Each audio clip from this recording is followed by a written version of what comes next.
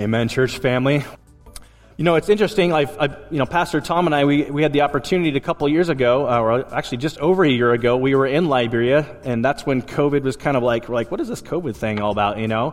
But whether we go to Liberia, whether we go to any other part of the world, if you were to take like a survey, for example, of different religions around the world and different kind of cultural aspects, you would observe very quickly that there are all kinds of ways that people seek to worship their God or their gods.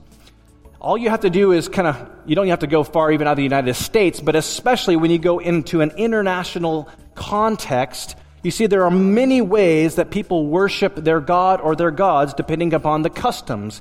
And having gone on a number of mission trips myself, I've got to observe some of those differences firsthand.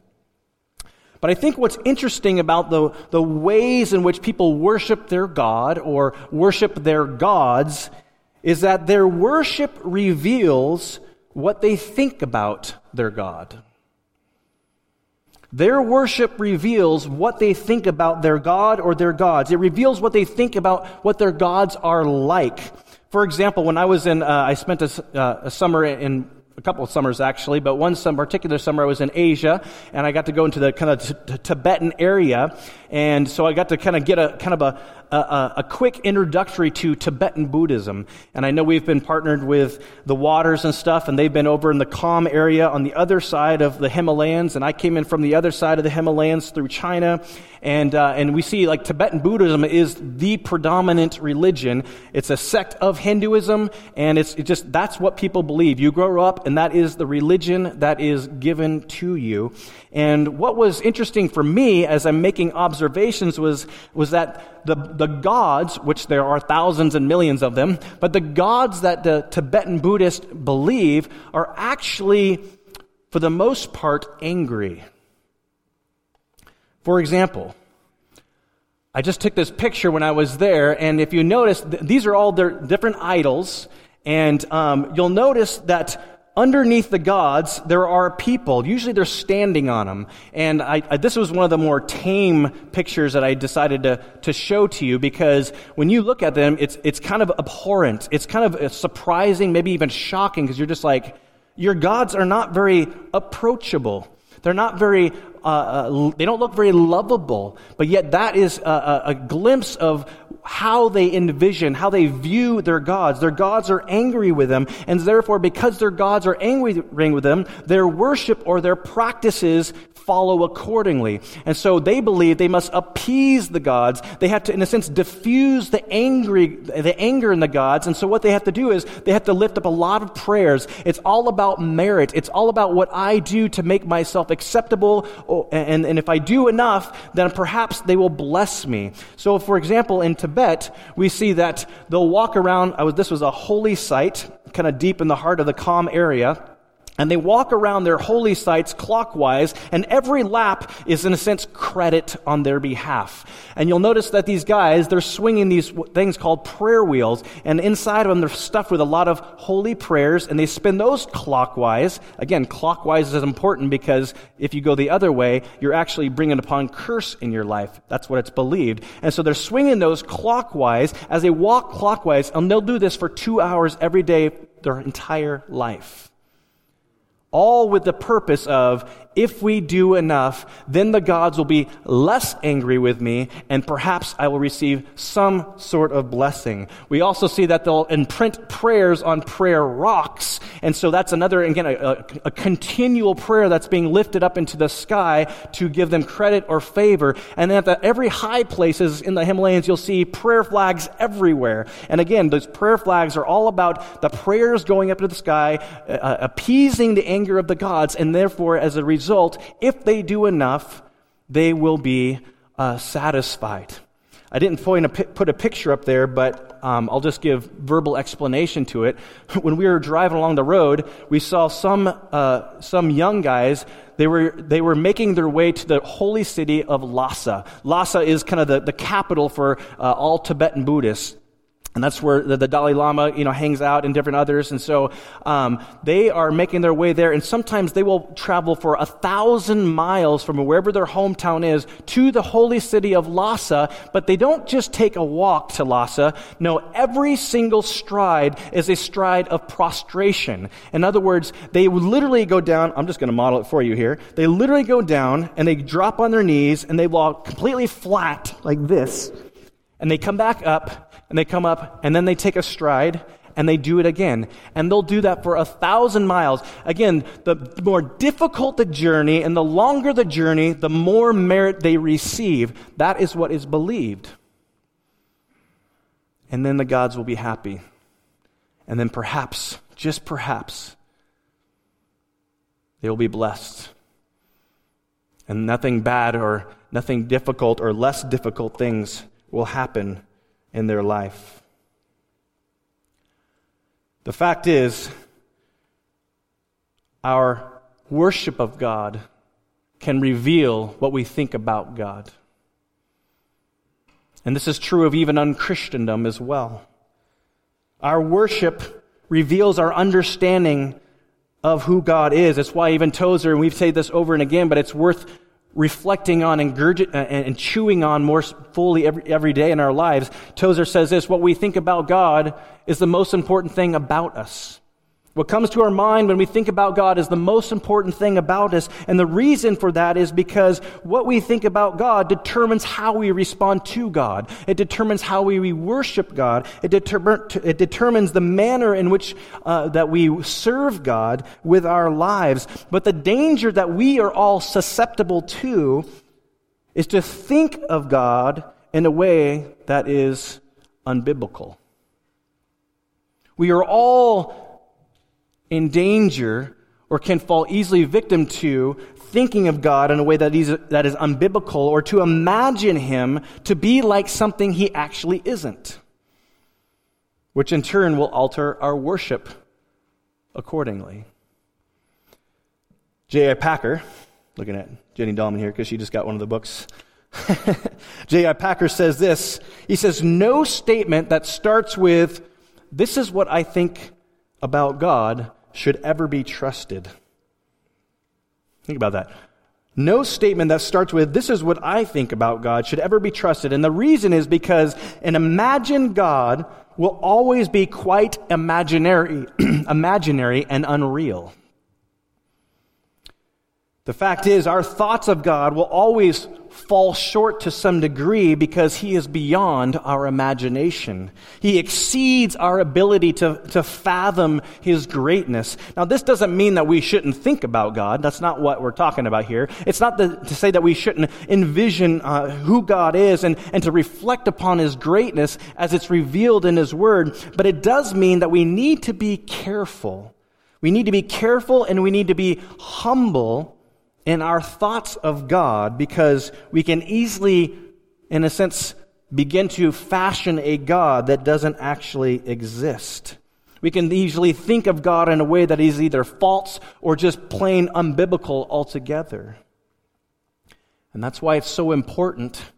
It's so crucially important that our thoughts of God be informed by what Scripture says. It's critical that our thoughts of God and what we think of God are actually given to us by God through His Scripture. And that's why we make much of Scripture. We don't just look at it as just a resource among many, but we look at it as a divinely inspired resource. It's a Scripture where God reveals Himself to us. It's through Scripture that God discloses who He is and what He is like, so that you and I and all people might worship Him rightly. I appreciate Hannah actually sharing Philippians chapter 2, because one day, Scripture teaches, one day every knee will bow in heaven and on earth and under the earth, and every tongue will confess that Jesus Christ is Lord, to the glory of God the Father. So one day, people will pay homage. People will worship God, whether in this life or not. One day, people will acknowledge and realize, even if they don't in this life, that Jesus is Lord. So the point I'm getting at is this: God cares about how we worship him.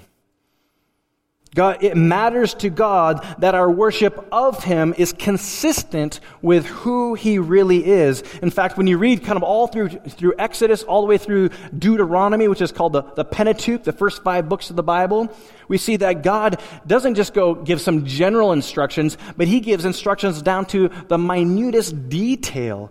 In other words, God isn't saying this. He's not saying, hey, this is who I am, therefore worship me however you want.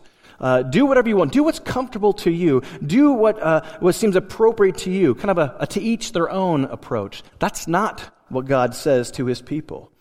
No, he says, I want you to worship me like this. By implication, meaning worship is objective. Worship is objectively given, not subjectively driven. And therefore it's humbly practiced. And this is really the message that we see God is kind of addressing in the second command that he gives his people in Exodus chapter 20. You recall that last week we started our series through the 10 commandments out of Exodus chapter 20. And again, the context of which God giving these rules for life for his people was this, that God had already delivered his people from the land of Egypt, right? They were in slavery for over 400 years. And then he finally raises up a leader. He finally raises up his servant Moses and uses him to lead his people out in a very miraculous way to a land that he promised long ago. And along the way, we see the Israelites, they arrive at this place called Mount Sinai. And God summons Moses up to the top of Mount Sinai to be with him and to talk with him and to give him instruction. And at the bottom, the people of Israel are just hanging out. And they're waiting for their leader, Moses, to come down. And when Moses does come down the first time, he comes down with the 10 commandments or 10 rules to live by. And last week we spent time unpacking the first commandment, which the first commandment is really the foundational commandment to all the other commands. It's why it's first. And it says, you shall have no other gods before me. God says, I'm the one who delivered you out of Egypt. I'm the one who saved you. I'm the one who's going to lead you to a land that I promised to your father Abraham. I am your God. Therefore, you should have no other God before me. And now this morning we will unpack the second command, which addresses how we worship God. One commentator said it this way: while the first commandment warns against worshiping the wrong God, the second commandment warns against worshiping God the wrong way. And so we read here in Exodus chapter 20, I'm going to start in verse 1, and I'll read through verse 6. You can read along, you can listen along with me, but I'm going to be reading the first and second commandment starting in Exodus chapter 20. And God spoke all these things, saying, I am the Lord your God, who brought you out of the land of Egypt, out of the house of slavery. The implicit therefore, you shall have no other gods before me. You shall not make for yourself a carved image or any likeness of anything that is in heaven above, or that is in the earth beneath, or that is in the water under the earth. You shall not bow down to them or serve them, for I, the Lord your God, am a jealous God, visiting the iniquity of the fathers on the children to the third and the fourth generation of those who hate me, but showing steadfast love to thousands of those who love me and keep my commandments. This morning we're going to unpack the second command in 4 ways, just to give you kind of an idea of where we're going here. First, we're going to talk about what this command means. So we want to have a better understanding of what is God saying in this command. And then secondly, why is this command important, not only for Israel, but for you and for me today? And then thirdly, we'll look at how do we actually obey or follow this command. And then fourthly, we'll conclude, as we did with the first commandment, how Jesus is the ultimate fulfillment of this second command. But before we jump into that, I just want to bring a kind of a point of clarification, because in this passage we see that it kind of, sometimes we have these passages that jump out to us going like, what in the world does that mean? That seems to be kind of like doesn't seem to be consistent with what the point is in this second command. And God says something like this. He says, I'm going to visit the iniquity of the fathers on the children to the third and fourth generations of those who hate me, but show steadfast love to thousands of those who love me and keep my commandments. I mean, really, it's like, what does God mean when he says that? I mean, this verse, those two verses, verses 5 and 6, seem to indicate that basically multiple generations will bear the consequences for great-granddad's poor choices. But if great-granddad made good choices, then my family is set for the next 20,000 years. Is that what God is teaching? Is that what God is actually trying to convey in his word? Well, on one hand, yes. Yes, in this sense, that yes, we are, in effect, influenced by the decisions of our great-great-great-great-great-great-great-granddaddy called Adam and Grandma Eve. All of us are under the curse of sin and born into sin because of their decisions. So on one hand, yes, we are affected, we are influenced, we do bear the consequences of great-great-great-great-daddy's decisions long ago. But on the other hand, we can take this in a direction or to a degree that is beyond the scope of God's teaching here. And I believe that the best way to understand why that it's probably not what we think it might be, meaning like if great-granddad made bad choices, I'm just kind of looking at the short end of the straw, apparently.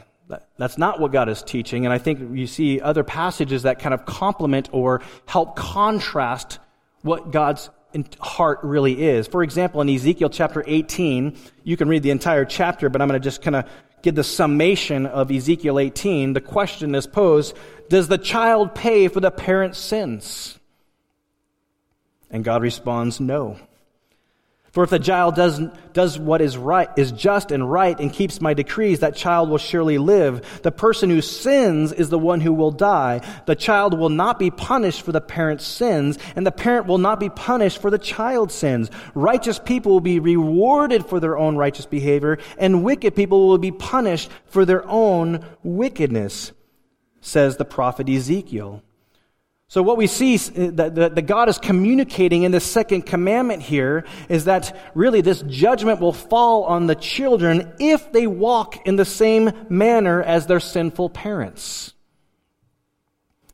So the reason why judgment extends to the third and fourth generation is because the kids are following in suit with the sinful patterns or actions of their parents. In other words, the apple doesn't fall far from the tree concept. What mommy and daddy did, little Tommy does too. Sorry if your name is Tom right now. If the children follow in the same sinful patterns, which is why he says, which they show their hate for God, then they will also share in the same judgment as their parents. But we also see a promise in this passage. Those who show their love for God by turning away from their parents' sin and obeying God's commands, then they will not experience the judgment of their parents, but instead they will be blessed. Now, of course, we can all acknowledge the fact that when mommy and daddy or great-granddad and great-grandmother make decisions, it can still have an effect. It can negatively affect our lives. Sometimes we just can't, those are unavoidable. But when it comes to our responsibility, every generation makes their own choice. Every person has an opportunity. And just because mom and dad may have been living a life of rampant wickedness, every decision can make a choice. I think our brother, Pastor Corey, is case in point. I'm not throwing your family under the bus there, brother. I'm just saying you've told me about your dad and stepdad. But that's not true of Corey. Because Corey has made a choice to follow Jesus. And so just because dad and stepdad have made choices to live life on their terms and therefore reap the consequences, that does not mean that is Pastor Corey's story. That does not mean that that's his journey. Because Corey has said yes to Jesus and has surrendered to the lordship of Jesus. And honestly, I believe he's blessed by Jesus. And we are blessed by his presence, are we not? Amen. Anyways, that's not really what I was going to preach on, but I wanted to bring some clarity to that part of the passage.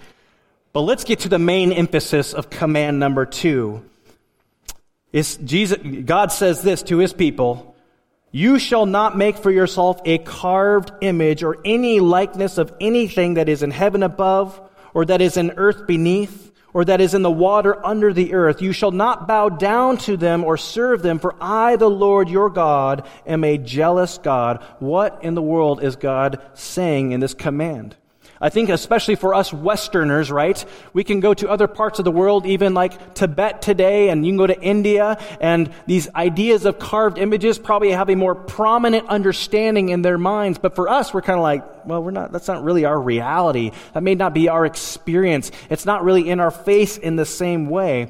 But what God is saying in a very broad sense in this command is that he is calling out the rank aroma of self-serving worship.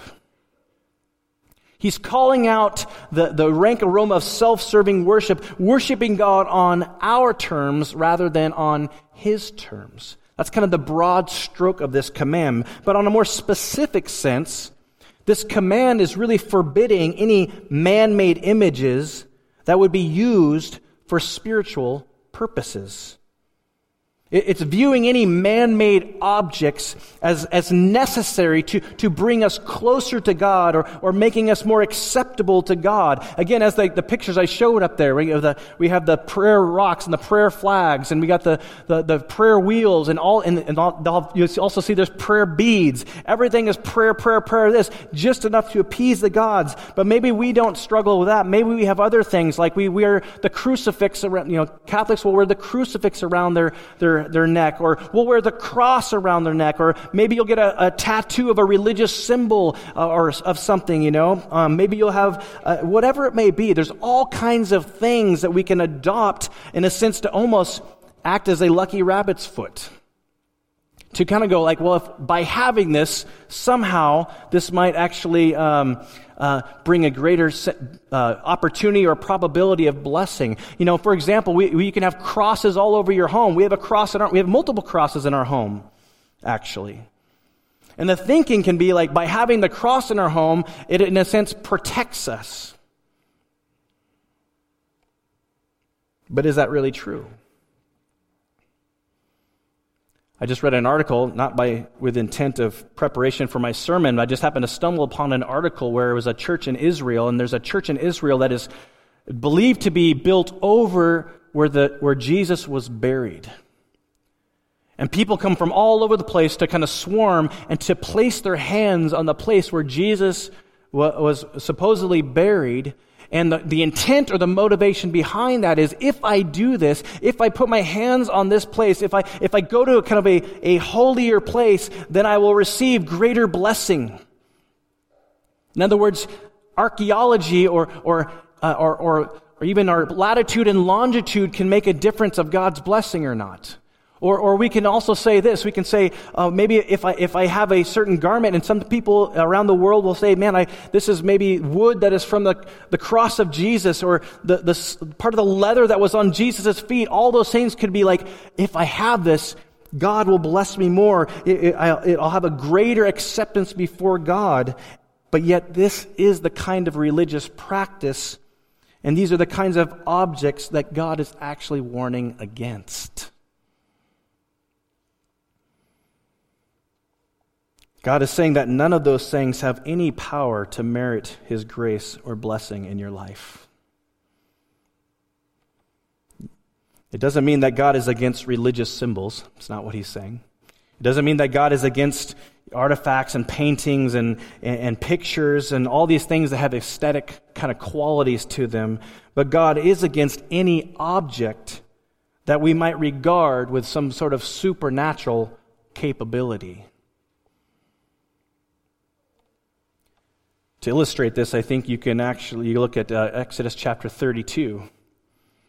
In Exodus 32, we see that chapters later, Moses is still on Mount Sinai. He's been gone for a very long time. The people are becoming extremely impatient. And they're wondering, where in the world did our leader go? We're sitting here in the basin camp at Mount Sinai going nowhere. Where's the promised land? Moses has gone. Maybe he's dead. We don't know. He went up into this cloud of smoke and thunder and lightning to be in the presence of God. Our leader actually might be dead and we don't even know about it. And so they become increasingly impatient and they ask their priest Aaron, they say, Aaron, you need to make for us a god. And so we see that Aaron, he makes a god. He makes a collection of gold from their earrings and the rings and everything else. And he makes a mold and he out pops this golden calf. And he tells this people, that the people of Israel, these are your gods, O Israel, who brought you up out of the land of Egypt. And when Aaron saw this, he built an altar before it. And Aaron made a proclamation and said, tomorrow shall be a feast to the Lord. What's interesting about this historical event, and I think it's important that we understand, is that Israel was not seeking to serve or worship a different God. They were seeking to worship their God, but to do so their way. They're seeking to worship Yahweh on their terms. They weren't looking for Baals and all the other false pagan gods of other nations. They were seeking to worship God their way, on their terms. We see that Israel was also vulnerable in other ways too. I mean, they viewed the Ark of the Covenant almost as a lucky rabbit's foot, right? A good luck charm. Basically, we're guaranteed to win as long as we have the Ark of the Covenant with us. I can't help but wonder that's why God had allowed it to be stolen into Philistine territory for a long time. And yes, we know the presence of God. He chose to put his presence in there until there was a temple, a more permanent establishment. But even the temple was viewed in regards beyond its intent. Yes, God chose to have his presence in the temple, but we see that ultimately that they made so much of the temple that it was less about God and it was more about the way they practiced and worshiped God than God himself. So what is this command saying?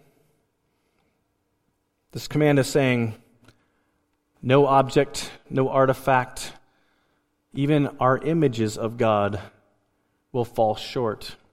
They don't have the supernatural capability of making yourself acceptable to God. And as Christians who live in the day and age which we live now, we know that blessing only comes by God through our Lord Jesus Christ. Now, why is this command important for us? Why does God prohibit the use of images and anything else to attempt to represent him? I think there's a couple reasons, one of which is we don't really need images of God because we are that image. If you look back at Genesis chapter 1, when God is creating the world, God said, let us make man in our image after our likeness. And he goes on to say, God created man in his image. In the image of God, he created them, male and female, he created them. In other words, we are divinely created. We are divinely created to represent God. And of course, we know that sin has distorted all that. We know sin has corrupted all that. We know that everything is imperfect from the design or creation that God originally intended. But in reality, what we don't need is more images of God that, in a sense, that seek to represent God. That's not what we need more of. We need more people to faithfully represent the God they were created or designed after. What we need believers in Jesus Christ. We need God-fearers that have surrendered to the lordship of God to represent God faithfully as image bearers. But I believe a second reason why this matters is that God actually chose not to reveal himself through our visual sense. Isn't that interesting? That the way in which God chose to reveal himself to the world, and especially in this context to his people Israel, was not in a visual sense. Yes, they saw visually his presence, but they were not able to see God. And even though Moses was able to see God's backside, but he says, no one can see my face and live, but we see that what we really should walk away with is, if God wanted us to worship him by seeing, then he would have revealed himself through our sense of seeing. But he didn't. He revealed himself in word. He revealed himself in words. It's why Paul will say later, much later in Romans 10, faith comes by hearing, and hearing by the word of God. It's no coincidence that John refers to Jesus as the Word in John 1. In the beginning was the Word was with God, the Word was God. We see that God raised up mediators like Moses and Aaron and many prophets to represent God to the people by their words. God raised up and inspired over 40 authors to write the Scriptures with words.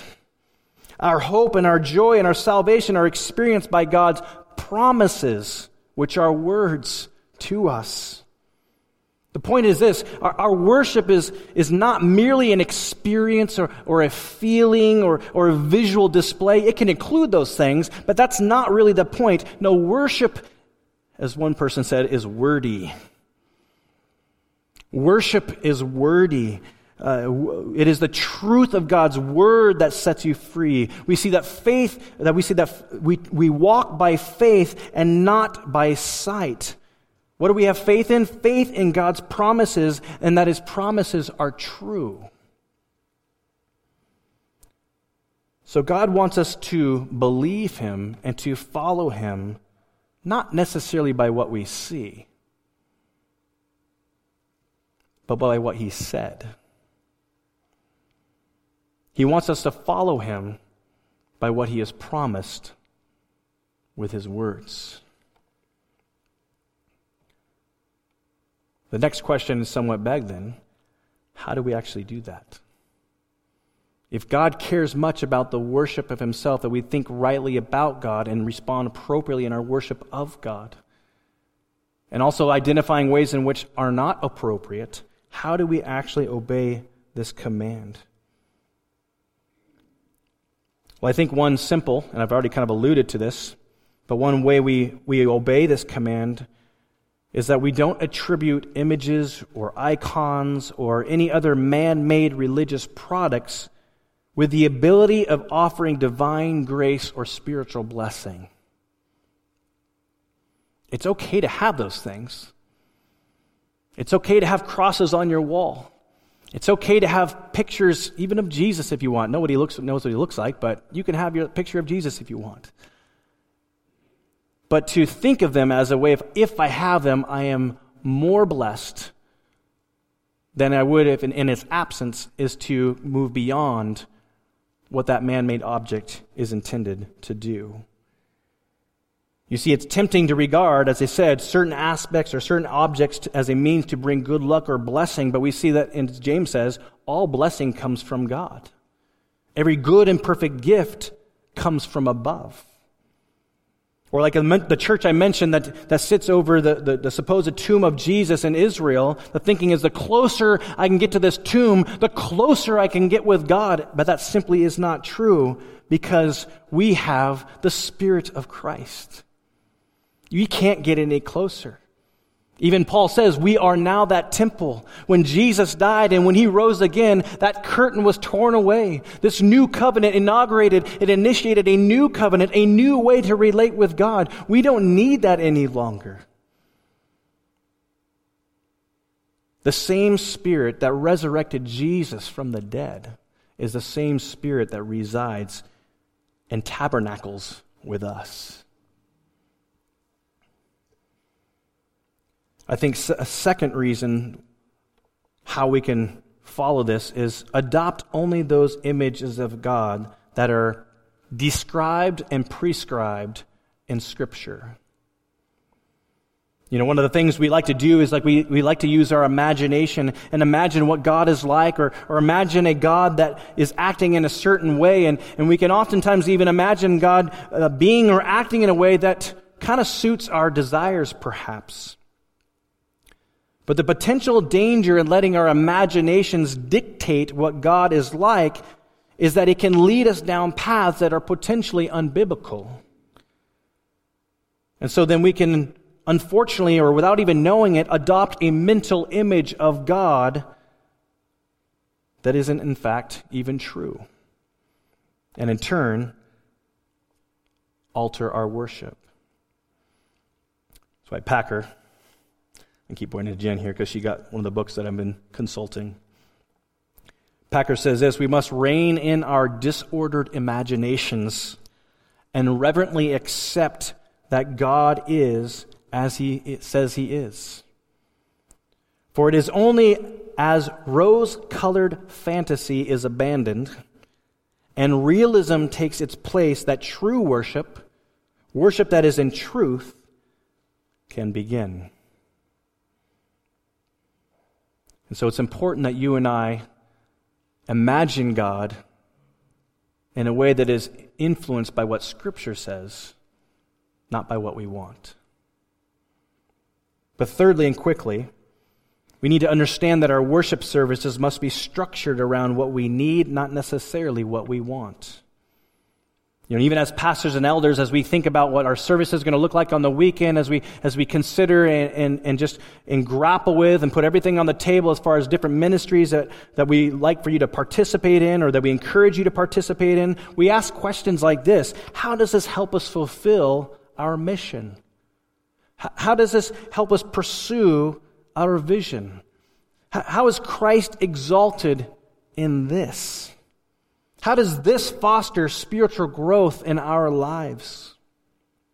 These are the questions that we are asking in everything that we are attempting to do and pursue. Notice we're not asking, what do people want? It's tempting to ask that question. But just because you want something doesn't mean it's good for you. Doesn't mean that we don't desire to listen to you. But just because we want something doesn't make it helpful. Notice we're not asking what is most comfortable for everybody, or we're not asking how can we attract the most people. The fact is, our worship of God has always been countercultural. The worship of God has always been countercultural. I don't know who said it first, but it's something that I've been mulling over even this past week. But it says, what we win people with, we will win people to. What we win people with, we will win people to. And therefore, our desire is not to win people with entertainment or even the latest trend in churches. No, our desire is to win people with the gospel of Jesus by preaching Jesus through the Word of God. That's what we desire to win people with. Yes, there are many things that we could do. There are many things we could adopt. There are many things that we could entertain or apply, and they're not always necessarily wrong, but in a sense, what unites us together as a family, as a church, as a unified brothers, sisters, body of Christ, what unites us is when we are centered on Jesus Christ. When you look at the early church, they didn't go on to all different directions. No, they centered, the reason why they met, what brought them together, what unified them together was that they centered on the gospel of Jesus. They did not depart from that. Yes, some people did not want it and they would leave. But others would. So we obey the second command by seeking to worship God on His term, not ours. By understanding that blessing and freedom do not come from man-made objects, but by God Himself. But here's the important part of this all. Jesus is the ultimate fulfillment of the second command. Jesus is the fulfillment of the second command. Remember what we learned last week? Jesus fulfilled these commands and He did this on our behalf. The good news is for us is that because we stand guilty, here's the thing. God says, here's the 10 rules for life. Here's the 10 commandments I want you to live by. And by the way, as the Israelites were supposed to conclude when it was all said and done, you can't do it. The expectation is perfect adherence to the law, and you will all fall short. You are all guilty. which brings you kind of to this conundrum, right? God gives us rules to live by. We're all guilty by them, and because of our guilt, we deserve death. What hope is that? Thanks be to God through our Lord Jesus Christ. You see, what allows us, what enables us, what empowers us to fulfill this command is not dependent upon our performance. It's not dependent upon our ability. It is fully dependent upon the ability of Jesus Christ. Jesus is the fulfillment of this second command. Most specifically, as Edmund Clowney says, God did not want his people trying to make an image of him because his purpose was to show himself to his people in the person of Christ. The fulfillment of the second command is the birth of Jesus Christ. So as we worship Christ, we worship God made flesh. Brothers and sisters, Jesus is the exact image of the invisible God. He's the beginning. In the beginning was the Word. The Word was with God. The Word was God. Jesus says, if you have seen me, you have seen the Father, because I and the Father are one. How do we worship God? How do we know what God is like? How can we know Him more clearly? How can we know Him more fully? Look to Jesus. Look to Jesus.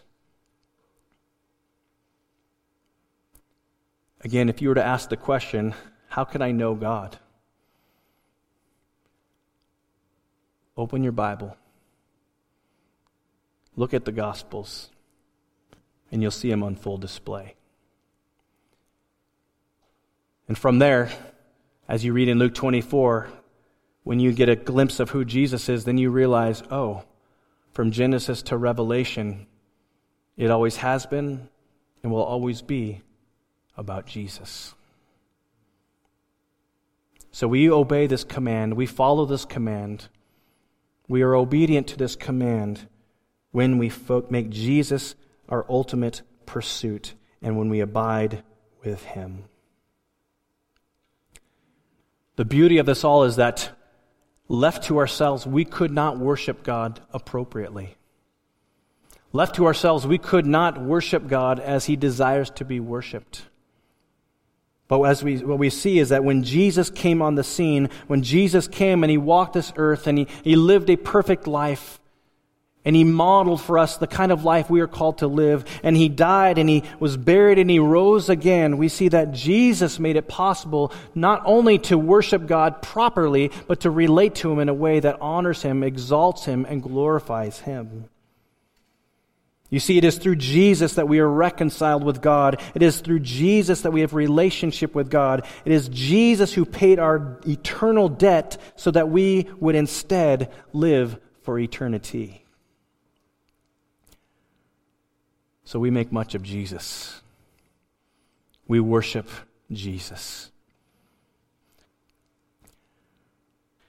Wow, Father, even as we are just reminded what great love we have received from You. God, You have loved us so much that You sent Your Son to die so that we could live. And You didn't send Your Son to say, here's how to live, but I'm going to make it all possible. I'm going to make you righteous. I'm going to make you innocent. I'm going to make you free so that you can follow Me, so that you can obey Me. Father, help us to understand, help us to realize that when we surrender, when we give You our life, we don't lose our life, we gain it. We actually gain our life, the life You have created us to experience, the life You've created us to live. A life that is aligned with our original design, to walk with You, to be filled with Your presence, to glorify You in all things, to not live for ourselves. Jesus, You emptied Yourself so that we would have life. Father, may we empty ourselves so that we can foster life in others.